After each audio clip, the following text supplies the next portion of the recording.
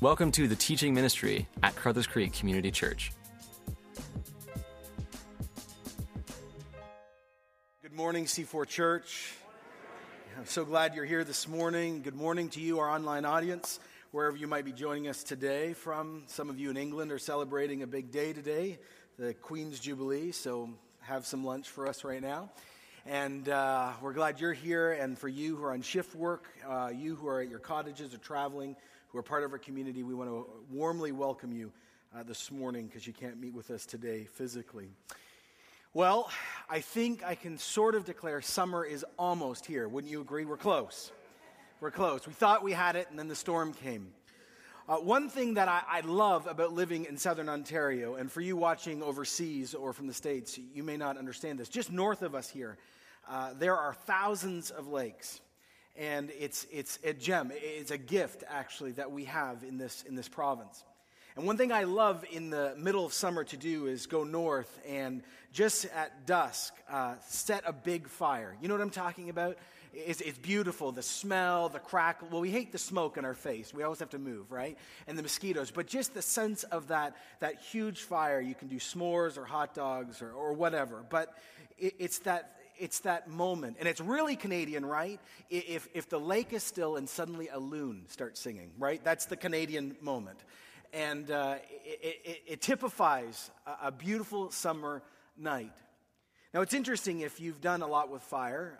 The next morning, if you go back to a good-sized fire, it still may be smoldering, or there may be no smoke at all.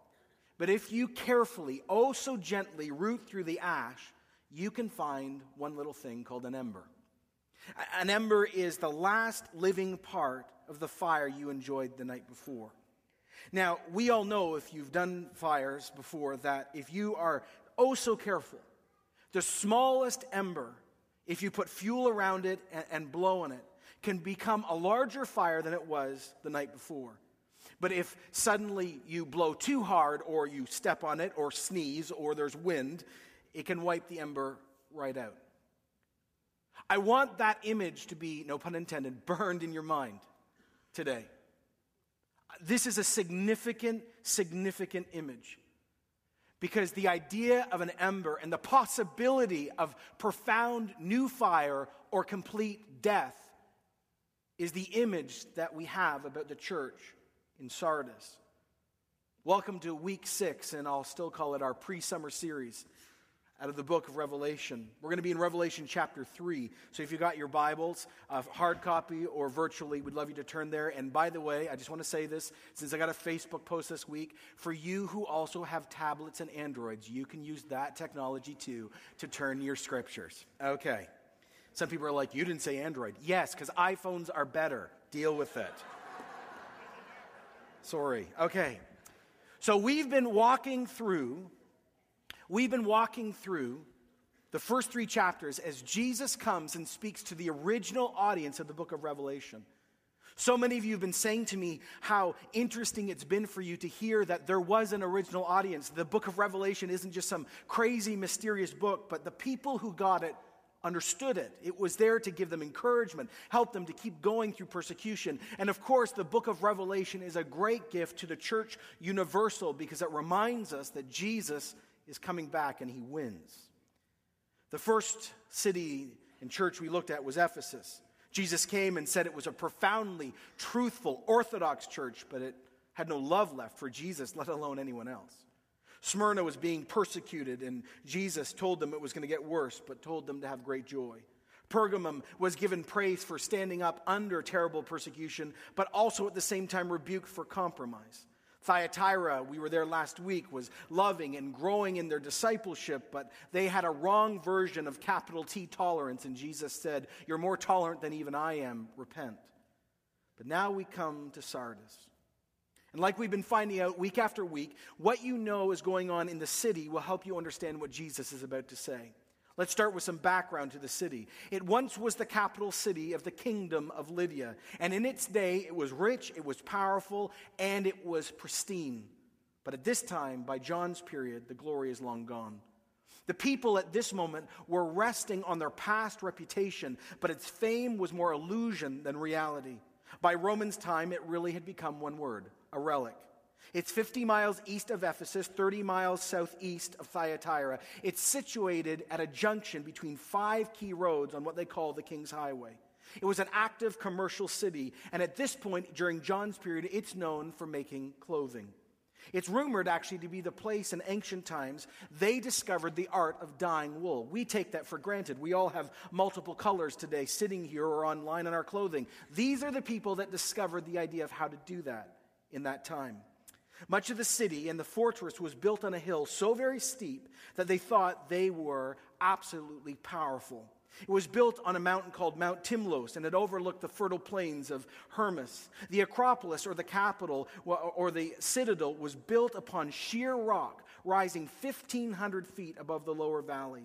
This was, at their time, the military fame to claim.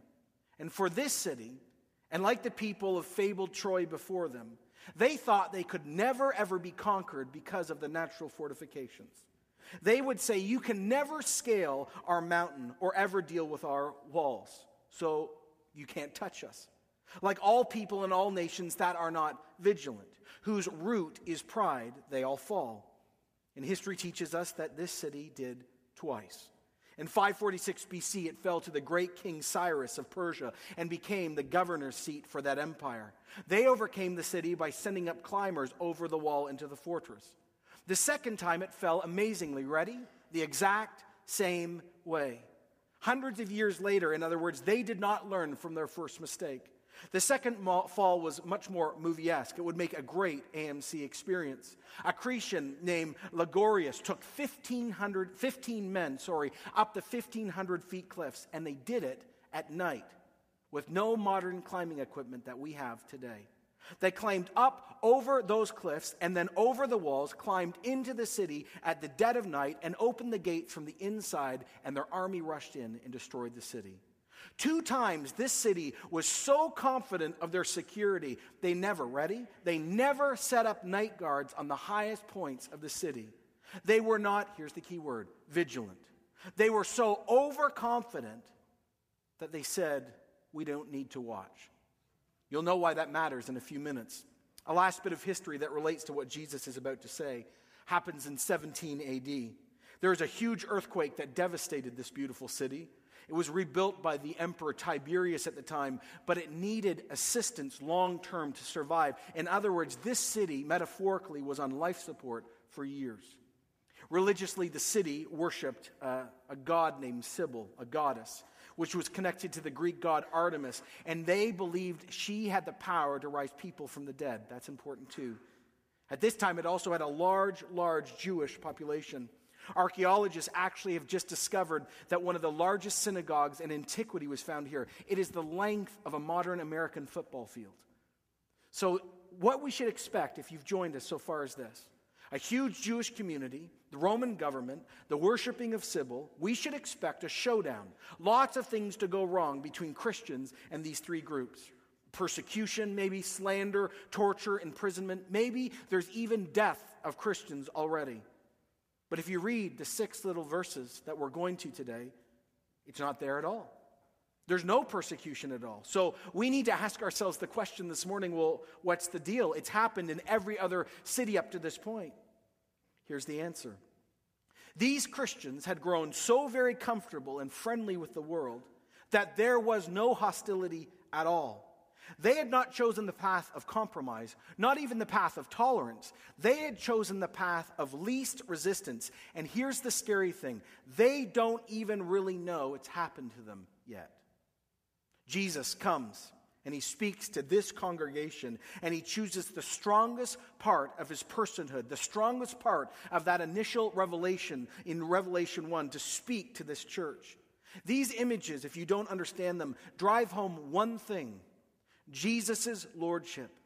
Jesus is showing up to a church gathered just like us and is declaring to Christians in Sardis that he is the master of the church. He owns every person that belongs to that church, and he's going to remind all of us sitting here and watching today, he is the king of the universe.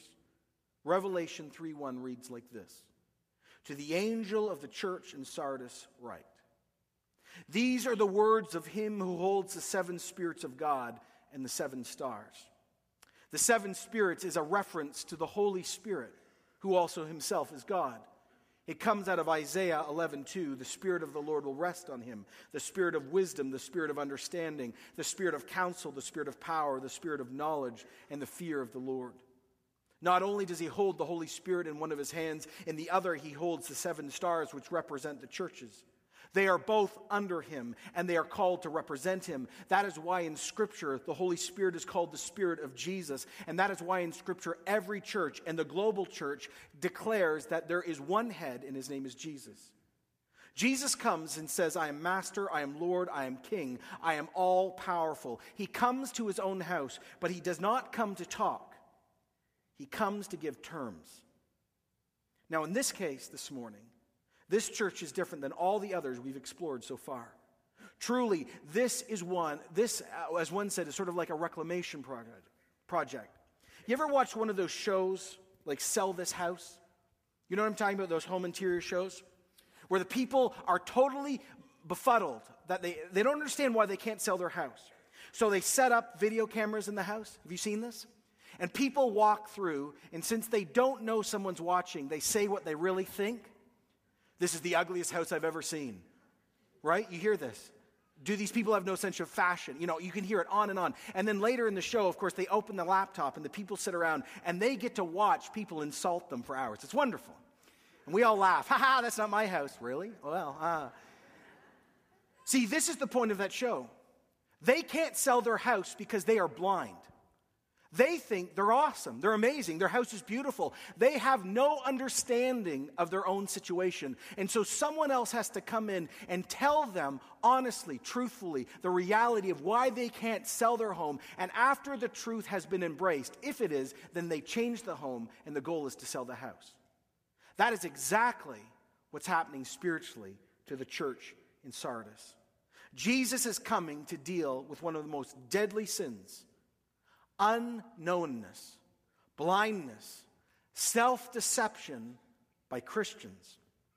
So serious is this problem that Jesus himself breaks the pattern he's been following church after church. He always, church after church, starts with encouragement, then rebuke if needed, and then promise. But here there is no well done. There's no I'm so pleased to hang out with you. There's no you make me so joyful. He comes to his church in fullness of power and calls this church one thing: you are the living dead. So content are you with mediocrity that you don't even know that you need divine intervention. You need revitalization. You need the lordship of Jesus and the power of the Holy Spirit to so sweep through the church before it's too late and your ember is snuffed out, and I come and I take your lampstand. He says in verse 1, I know your deeds. You have a reputation for being alive, but you're dead. Jesus says those two words, I know. Like I said a few weeks ago, Jesus comes to them and Jesus comes to us this morning and says, I know. I know for real. I know more than you know. Sin does not affect me. Self-deception has never been my experience. People-pleasing is never my problem. Nothing obstructs me or blinds me. So let me tell you from heaven's view, in holiness and in love, the truth about you, the truth about your family, the truth about your children. Hear me speak. You've invested so much in your reputation, but not into what counts, the reality between you and I. Just like your city that once was amazing and wealthy and powerful, but now is not, so the same with your church. Your city keeps calling on history to make you feel okay about who you are, but here's the truth: that is what you were.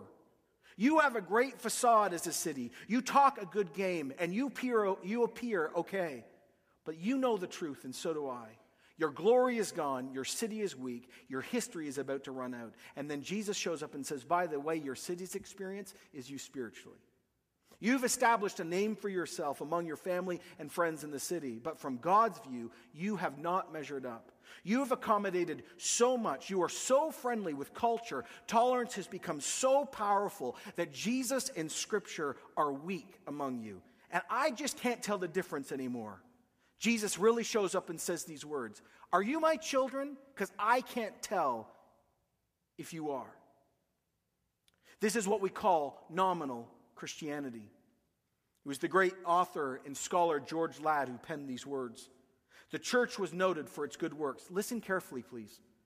Which by people's standards were praiseworthy, but from God's viewpoint stood condemned because they were imperfect.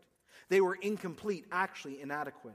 The church was not troubled by persecution. It was not disturbed by heresy. It was not fighting with the Jewish opposition. It was, here it is, well known for its active, vigorous congregation, characterized by good works and charitable activities. But in the sight of God, all these religious activities were a failure because they were formal and external. They were not infused with the life-giving Holy Spirit. Here is a perfect example of a purely nominal Christianity, which in all of its outward and formal aspects is outstanding, but in the sight of God is a complete failure. Jesus says, you consider yourself alive and well, but you are at the point of death. You're in shock. You're having a heart attack right now, and you think you're just fine. The truth is, from heaven's view, you're in trouble. You appear to be alive, but you're dead. Verse 2, wake up. Wake up and strengthen what remains and that what is about to die. For I have not found your deeds complete in the sight of my God. In Greek, the word wake up is translated be watchful, be spiritually vigilant. This is so important. If you do not listen, it will be so very costly. This again is a direct reference to the city's history. Every person hearing this read would know this. Wake up! Your city was not vigilant and you lost everything. So the same here. Just as your supposed city was never able to be defeated and was, so the same about you. Your city was destroyed twice because of arrogance and blindness, because you decided not to be vigilant and be watchful. And then he says, but I remind you this morning that it is not some human king coming. I am coming and I am God. Strengthen. It's like that ember. It's the only thing left from that former fire that was beautiful, powerful, life-giving. Now it can erupt again into a greater fire, or it can be snuffed out. I have not found your deeds complete. You as Christians are resisting the Holy Spirit's real work, his character, his calling to be like Jesus, his personal callings to you, among you. Remember, he says, verse 3, therefore what you've received and heard, obey it and repent. If you're a highlighting person or a note taker, virtual or electronic or physical, highlight this verse. This verse in one sentence is the summary of what happens just before a revival, for real. It's a 3-step thing. It's simple. Remember, obey, repent. Bear this in mind. He says, remember. You that know Jesus, you that know what you're called to do, you that have received and heard the word of God, you know what a Christian is called to do. All of us are called to do many things personally, but if you forget, just go back and read the Sermon on the Mount. Just go look at the 10 Commandments. Remember them. For others among us, Jesus has spoken very clearly to you personally. Through scripture or songs or prophecy or word of knowledge. He has called you to do something and you've said no because of fear or pride. And Jesus says, remember. Once you've remembered, like the book of James says, don't just hear, do, obey. Under the power of the Holy Spirit, live a normal Christian life, not a nominal Christian life. Rod Wilson, who used to be the senior pastor at Forest Brook, now the president of Regent, used to say, Jesus did not call us to decision, but called us to discipleship. What he was saying is, no, we can make 100 decisions but never follow through. We need disciples in our movement, not people who raise their hands and do nothing about it. In other words, don't just hear, obey. And how do you know that you are obeying? Jesus says, repent. This is an urgent call. Repentance means doing a 180, but really at its heart, ready? It means change your mind. You know that we live out of what we believe, right? Every one of us sitting here, Christian or not, we live our life out of what we believe is okay or not okay. See, life change starts when our thinking is changed. That's why one person said the renewal of the Holy Spirit does not occur in a vacuum. The intended revival occurs when the book they have received, the book of Revelation, is heard, obeyed, and it causes repentance. That's why Paul in Romans 12 said these things in verse 1 and 2. Therefore I urge you, brothers and sisters, in view of God's mercy, offer your bodies as living sacrifices, holy and pleasing to God. This is your spiritual act of worship. Do not conform any longer to the pattern of this world, but be transformed by the renewing of your mind. Then you'll be able to test and approve what God's will is, his good, pleasing, perfect will. Revival begins when you change your thinking, and you have to change your thinking by obedience, and obedience is connected to remembering what God has said. Jesus shows up and says, do this, and there will be great joy, great freedom, and profound fire. But if you do not, if you keep on keeping on, if you keep thinking there's more time, if you keep thinking that Jesus is going to show up and do a new profound thing in you or your family or this church, but there is no change, you're wrong. Verse 3, if you do not wake up, I will come like a thief, and you will not know at what time I will come to you. Again, history would come home to that original audience. Just like their city fell twice by those that snuck in at night like a thief, so Jesus says, I will come unexpectedly if you do not wake up and you do not become watchful. Jesus used the same metaphoric language in Matthew 24 about the end of time. Therefore keep watch, because you do not know on what day your Lord will come. But understand this, if the owner of the house had known at what time the thief was coming, he would have kept watch and would not have let his house be broken into. So you must be ready, because the Son of Man, Jesus, will come at an hour when you do not expect him. Now I just want to stop and remind all of us listening here this morning that both of these passages are spoken to followers of Jesus. Is this talking about losing salvation? No, I don't buy into that. I think this is saying that many of us live like Jesus is not really coming back, that we will not give an account. And when he does show up in profound glory and power, there will also be weeping among Christians for a period, because we will realize how much we have squandered. He says in verse 4, you have a few people in Sardis who have not soiled their clothes. They'll walk with me dressed in white, for they are worthy. There are some among you, he says, a small group that really do walk with me. They really love me, and they're worthy. Now again, the city's history comes into play. This city was known for clothing, and everyone would know the result of dirty clothing. No one who produces clothing likes to see dung or urine or wine or dirt on clothing, right? We all get this. None of us like this. But there's a deeper thing. In ancient Turkey at this time, if you came to worship any deity at any moment, and you had dirty clothing, you were disbarred from worshiping because it was a disservice to the deity.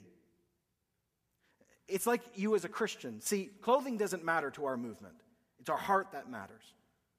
It's like us as Christians walking up to Jesus, and our Christian life could be whatever you think in your mind, a beautiful suit or a nice dress or whatever you like wearing that you consider nice. And it's like walking up to Jesus metaphorically and saying, I'm so glad to be with you. And he's like, wow, have you seen your clothing? And you're like, no, it's amazing. He's like, no, it's really covered in dirt and dung. He's like, no, it's fine. And Jesus is like, really? Are you joking me? Really? Because it's not that way. What does dressed in white mean? I don't think, by the way, when we get to heaven, we're all going to run around in white robes. I don't think so. I know that's the image used. Here's what I think. Is it right thinking? Yes. Is it right living? Yes. But I think at its heart, it's an old word. It means to be justified.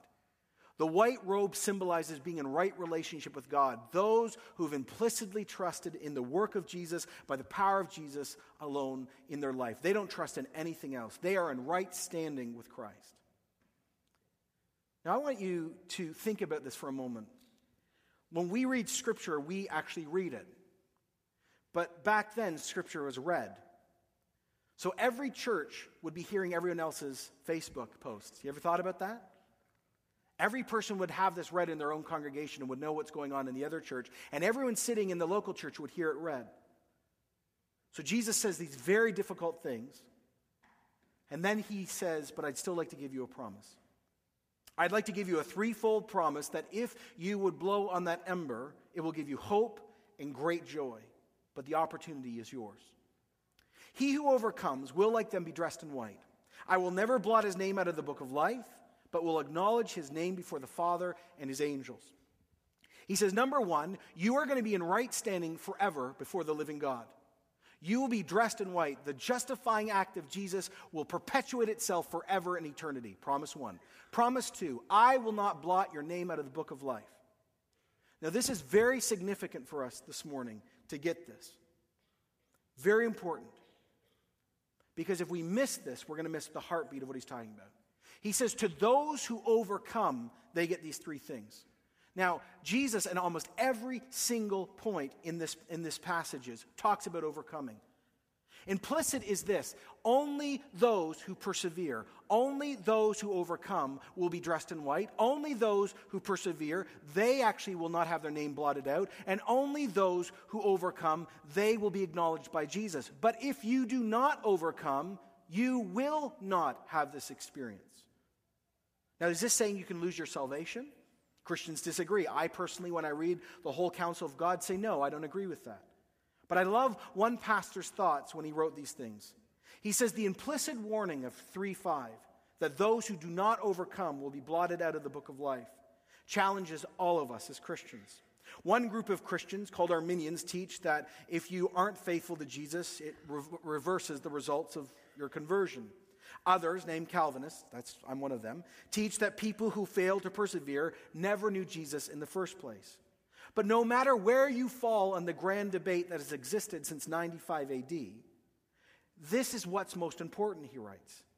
Everyone agrees on the end result. Those who do not persevere are lost. He says, this author, many, especially in my Baptist tradition, have wrongly interpreted the Bible to teach that if you said a prayer once, you're fine and you're in. But that is refuted here and throughout all of Scripture.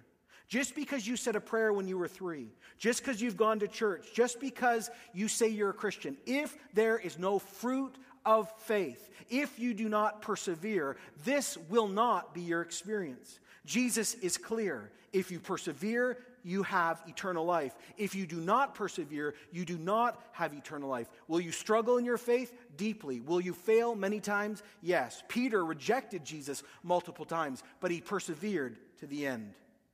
He says, but if you do, white robes are given to you, and I will not take your name out of the book of life. Now, the book of life appears in the Bible for the first time in Exodus.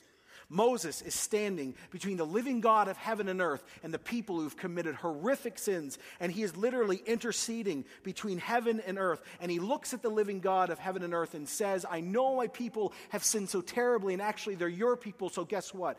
You know what? Have mercy on them and blot my name out of the book of life. That's the first time we see it. Later in secular history, even in Turkish times at this moment in Asia Minor, there was ledgers for society. If you were declared a criminal, your name was blotted out of the book and you lost your citizenship. The book of life in Scripture, if you read it from beginning to end, is the book that contains all of those that truly know the living God of heaven and earth through Jesus Christ alone. It's very clear in Revelation 20:12. I saw the dead, great and small. This is the last judgment, standing before the thrones. And the books, plural, were opened. And another book was opened, which was the book of life. And the dead were judged according to what was done as recorded in the books. There is a book for those who have not trusted in Jesus and truly know him, and those that do. Jesus promises this dying church these words: if you persevere and you truly know me, you will be justified. If you persevere and you truly know me, your name will be in the book of life forever. And then he says this. I will vouch for you. I want the gravity of this conversation now to come into this room. Jesus declares that on Judgment Day, if we truly know him and trust in him alone, he will look at God the Father and the billions or trillions of angels and will declare, this person is mine. He warned about this in Luke 12:8. I tell you, whoever acknowledges me before men, the Son of Man will acknowledge him before the angels of God. But he who disowns me before men will be disowned before the angels of God. When I die, I'm speaking me, John Thompson, I am not going to face God and say, but God, didn't you know who I was? I was a pastor. God, I had 3 degrees. Or God, I worked in a church. Didn't you know that I had the title reverend? I preached. I cast out demons. I had 3 kids. I loved my wife. You fill in the blank. Do you think any of that matters? 0. The only thing I want declared is this: that Jesus looks at me and says, he's mine. There are no priests, there are no popes, there are no bishops, there are no pastors in heaven. We all come at a level standing, and Jesus will either say, because he is trusted, yes or no. There is nothing more important than the acknowledgement of Jesus, because he holds life and death in his hands. And then he says, he who has an ear, let him hear what the Spirit is saying to the churches. Can you imagine Jesus coming to you tonight, or coming to us as a church and saying, Sardis is you? This would shatter, for many of us, what we really think is happening. Like a doctor showing up and saying, I know you think you're healthy, but you have cancer. You have full-blown AIDS. You think you have weeks or months or years or decades. No, you've got 2 days, period. You cannot keep living the same. Everything changes right now. You can't hesitate and you cannot ignore. Act or all is lost. As one wrote, Sardis has become the embodiment of inoffensive Christianity. It has no power left as a church, and here's why. It has lost its center. What is the center of any church that loves Jesus? Anglican, Baptist, Pentecostal, Brethren, Alliance, you fill in the blank. Here it is. The center of a church is a deep love for Jesus, a deep acknowledgement of our slavery to Jesus, that's obedience, and the power of the Holy Spirit. This church did not love Jesus, did not acknowledge slavery to Jesus, and had no power because they weren't interested in living a radically different life. There was no persecution. There was no battle between Caesar and the church. There was no battle between them and the idols of their time. They were not at odds with the Jewish community over Jesus' claim of being the Messiah, because they were deeply introspective, believing the lie that they were alive, that they were awake, that the world was good and Jesus was okay with them and everything was okay, and it just was not true. They, like their city, all beautiful on the outside, was bankrupt, in bondage to history, and living like there was no problem at all. Now, am I saying that C4 Church, C4, we're Sardis? No, I'm not declaring that. But the call for us is just as strong. This church was walking in reputation, but not power. They were living on past achievements, not what Jesus was asking today. They were looking at a past fire, and only an ember was left. So the question I pose to you, that I posed to myself for the last 7 days, is this. What is the Spirit of Jesus himself saying to you at this moment? What is he saying to us? Well, this is when you don't disconnect from what I'm about to say. Here's the first application. The church in Sardis is the call for nominal Christianity to die. Hear this closely, please. This is the call for nominal Christianity to die.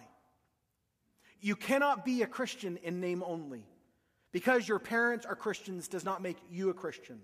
Just because you come from a culture that is supposedly Christian because you're not Islamic or you're not Buddhist or you're not Baha'i or you're not involved in Wicca or whatever you want to fill in, so I suppose I'm a Christian. No, that's not Christianity. It's all or nothing. Let me say this 3 times. God has no grandchildren.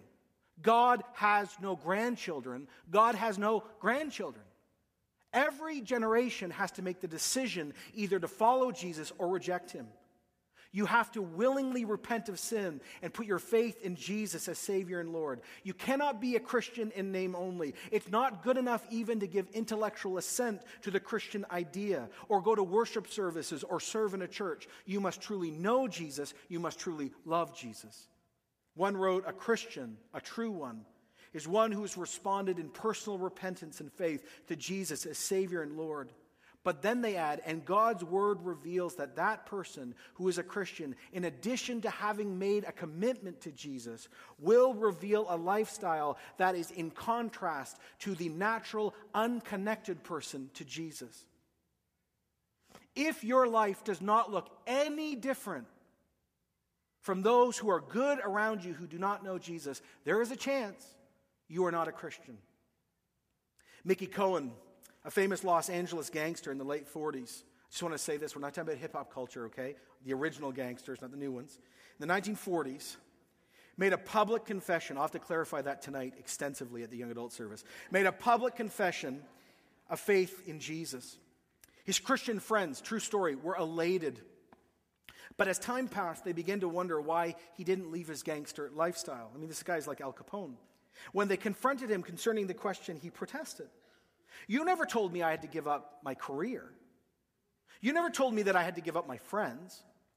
There are Christian movie stars and Christian athletes and Christian business people. So what's the problem with being a Christian gangster? If I have to give all of that up, if that's what Christianity truly is, ready? Count me out.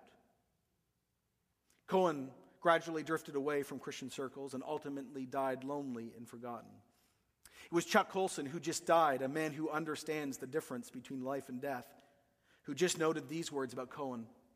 Cohen was echoing the millions of professing Christians who, though unwilling to admit it, through their very lives posed the same question. Not about being Christian gangsters. Ready? Everyone lean in. But about being Christianized versions of whatever they already are, and they are determined to remain. Being a Christianized version of what you were or are, and you are determined to remain. You have the veneer of Jesus, you come to church, you're in this, sure, you're in a connect group, fine, but you are determined to remain the person you are without change, because you like it. Is that you? Are you a Christian version of who you were or who you are, and you are determined to remain and not see Jesus profoundly, radically change you? I don't care if you're 80, 16, 3, or 12. It's the same question. Jesus comes this morning and says, repent. Strengthen what remains, or you are truly lost. So I'm just going to do this. I don't usually do this. I'm a fast preacher. I'm going to let this sit. Are you this person? Wrestle with this.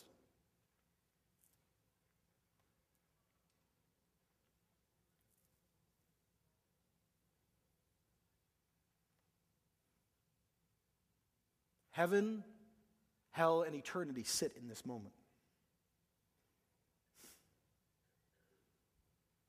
Nominal Christianity is an idol. It's a plague on our house because it's not the real movement. Some of you are saying, I don't think that's me. Good. Here's the second thing we learned from Sardis. You cannot live on your past achievements or your past reputation and not live in power. For any of us, and again, this is not a generational statement, for any Christian who's the real deal, to rely on what they did in God's history is wrong. God will honor what you've done, and He will bless you, but you cannot live in bondage to your history and what you did in His name historically. Paul said it best in Philippians 3. Remember, we talked about this. He's at the end of his life, and he, if anyone had the right to live in his history, not his pre-Christian history, his history, he had the right to say, I have the right to retire now. I have the right to get angry at what God's doing now, because guess what? Look at all the stuff I did. And he says these three, brothers and sisters, I do not consider myself yet taken hold of it. But one thing I do, forgetting what is behind, I strain towards what is ahead. We need to be watchful and awake what the Spirit is saying today. There is no room for retirement in our movement. There is no room for letting history have more power than what Jesus is doing today. Scripture continually teaches us there are seasons, and these seasons must be respected because they are an outworking of His sovereignty. The greatest damage done in a church is when people of any age, I've seen teenagers do this, live in what God did and never move on to what God is doing. Be watchful, Jesus says, because your ember may be snuffed out. Some of you are realizing that you are a nominal Christian, which means you've never encountered Him. Others of you have realized that you are resisting the living Jesus working in today. But the great question I have to leave, which is a difficult one, is this. Can it be possible to think you're okay with Jesus as a real Christian and not be okay? Is it possible to think that you're doing really well in your walk for your whole connect group or your ministry or even a whole church and you're not doing well? The answer is yes. That is why I've been wrestling with you as one of your pastors to be open to what the Spirit of God is trying to say to this church, to ask Him clearly what is going on. Jesus, speak truth into our life. Would you be willing this week, today, at this moment, to ask Jesus, am I Sardis? Do you love Jesus enough to ask Him, and do you trust Jesus enough for Him to move if you are? In a book, A God-Sized Vision, One person wrote, the only hope for those with dead indifference as real Christians is being brought back to life by the giver of life. The word revive in the NIV is the word renew. It comes from Habakkuk 3:2, and it comes from an old Hebrew word that means to be brought back to life. Habakkuk 3:2 says, Lord, we have heard of your fame. Notice, past tense. I stand in awe of your deeds, past tense. O Lord, renew them in our day, present tense. In our day, in our time, make them known, present tense. And in wrath, remember mercy. This is the great call of people of God, the people of God, to say, no matter the cost, for your glory, for my freedom, for the world to see Jesus clearly, come if I have become like Sardis, and in your love and in your truth, expose me to my core so I can have life again, that I can be renewed and revived again, be free of things I'm struggling with, and so I can see Jesus clearly in this moment. And you will know that begins to take place when you have joy again, hope again, when you begin to serve with a new vigor again, when you start to love Scripture again, when you start weeping over the lost again, when you start letting money go to the side and sex go to the side and power go to the side. They all get in the right positions. You start reconciling with other Christians you don't like. You start having profound conversations with Jesus, and you start living like this. 2 Corinthians 5:9. I make it my goal to please him, whether at home in the body or away from it, because I know I must appear before the judgment seat of Christ, that I will receive what is due me, one of the things I've done in my body, whether good and bad. Revival comes home to a local community when Jesus shows up, tells us the truth, and we truly start living like we're going to give an account. That is when you know it has moved from smoke and mirrors and hype to reality. Jesus comes and says to a church, I remind you, out of great love, with the goal of joy. I want to tell you the truth because I want to blow on that ember and produce such a fire that would change the world. The question is, will you let me do it? As Nikki, and the team come up and we prepare for response, let's take a moment to pray. This is going to take some time in Connect Groups to process, but it's an important, difficult conversation from Scripture. So let's pray this way. Jesus, we're all here, and my prayer is simple. I would ask you, Holy Spirit, for all of us here and those online, not one person to experience anything that is not directed towards them. I pray for godly sorrow that will lead to repentance in life for those who need it. I pray those who are walking in white already and are doing well would be told yes. Lord, for many that said that's not me, I pray if it is them, you'd go back and said, you said that too quickly. Lord, I pray that you would work. I pray that certain people among us right now that are nominal Christians who have never met you for real would repent. And if that's you, just pray this right now. I'm just going to take the moment. I know we're late, but it's worth it. It's eternity. Just say, I am a nominal Christian. Jesus, I am a nominal Christian. I have never really known you. It is obvious my life has never reflected you. I've said a prayer, but I don't love you. I'm not committed to you. I'm not your slave. I want to meet you for real now. Bring everything that's been around me and make it real in me. I want to follow you, Jesus. I repent. For others who have been living in history, open your hands to Jesus. Literally, open your hands to Jesus and give up the history that you did and say, thank you for that. Help me to live in the now. Help me not to live in the past, but in the present. Not in reputation, but in power. And for other people, Lord, just again, give us all the courage to ask, am I Sardis? And if you do say yes, in your love and in your joy and your truth, start setting us free. In Jesus' name, amen. We're going to take communion together in response. It's very suiting. So I'm going to ask you to stand with me, brothers and sisters, in Jesus. Here's how we're going to respond. Communion, as I always say, is the symbol of Jesus' death, resurrection. In Scripture, it's very clear we're called to do this as believers. We join the global church as we do this. And this is for anyone who does know Jesus, struggling, doing well, not doing well. You're welcome to the tables. And servers, you can come forward and get ready. If you're running from Jesus, if you're saying, I am Sardis and I refuse to repent, don't take this. If you're not a Christian yet, don't take this because you've not embraced the one it represents. For anyone who is a Christian, you're welcome to come and say to Jesus, thank you for your forgiveness. Thank you for speaking truth to me. Some of you go, oh my goodness, I'm Sardis. Repent right at these tables and encounter him. For others of you, say, thank you, I'm walking in white. Help me to keep going. But all of us confess our sins, connect with Christ. And also, as we say all the time when we do come forward communion, this is a time we give above and beyond our usual giving to the poor, helping us to meet physical and emotional needs of people through food, through helping people in bad situations, even free counseling. And so we want you to give above and beyond in a generous way in each of these boxes so we can continue the mandate of Jesus to love the least among us. So let me pray for these elements and then come forward and you'll receive them as you feel ready. So Lord Jesus, thank you for your difficult word. May there be nothing I've said. If it has not been from you, may it fall to the ground. But we invite you to meet us at these communion tables. Help us to be generous. Help us to repent. Help us to find joy and be affirmed. In Jesus' name, amen.